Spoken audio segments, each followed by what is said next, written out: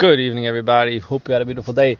Shemesh tells us that Avinu, we're told that his father died before he left, so that people shouldn't accuse him of not having kibbud of aim and leaving his father, abandoning him.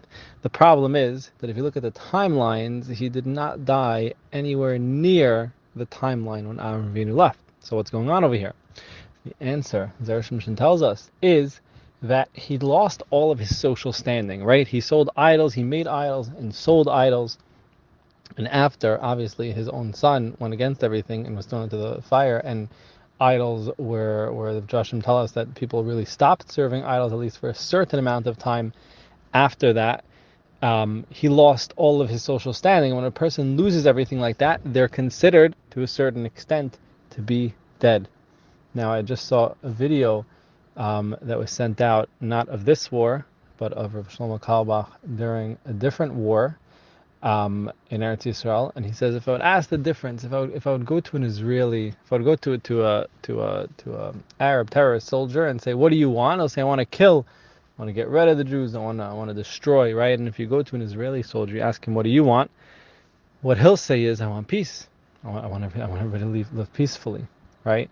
Now, we're told, we learn a lot about the final war. It could be very scary. Some people say during the Holocaust was already the war that was supposed to happen. But anyway, there's definitely a war going on now as we speak. So one way that we should be able to win the war, but everybody wants to avoid death when possible, especially us. We're not looking to kill. We don't enjoy it. Nobody's looking to do any damage. We're looking to defend. We're looking to bring peace. So one way we can keep in mind, Hashem could bring peace, and everyone who has to die could die in the way like Avinu's father died, where he lost his social standing. He lost all the value that people thought of him. We have nations in the world, different things, especially now you come out, everyone thinks who's so great and who's so special and who everybody supports, right? And then within the Jewish people, there's some that say that Yetzias Mitzrayim, only 1/5 left, right? Only 20% actually left Mitzrayim. The rest died during Malchus Choshen. We don't want that again. We don't want only 1/5. We want everybody to leave.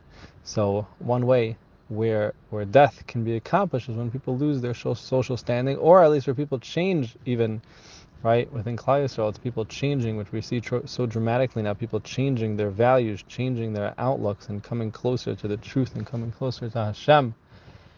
And another way that everybody could be all together is when there's a mashal, when somebody buys one sheep, they're going to inspect that sheep, make sure everything's perfect.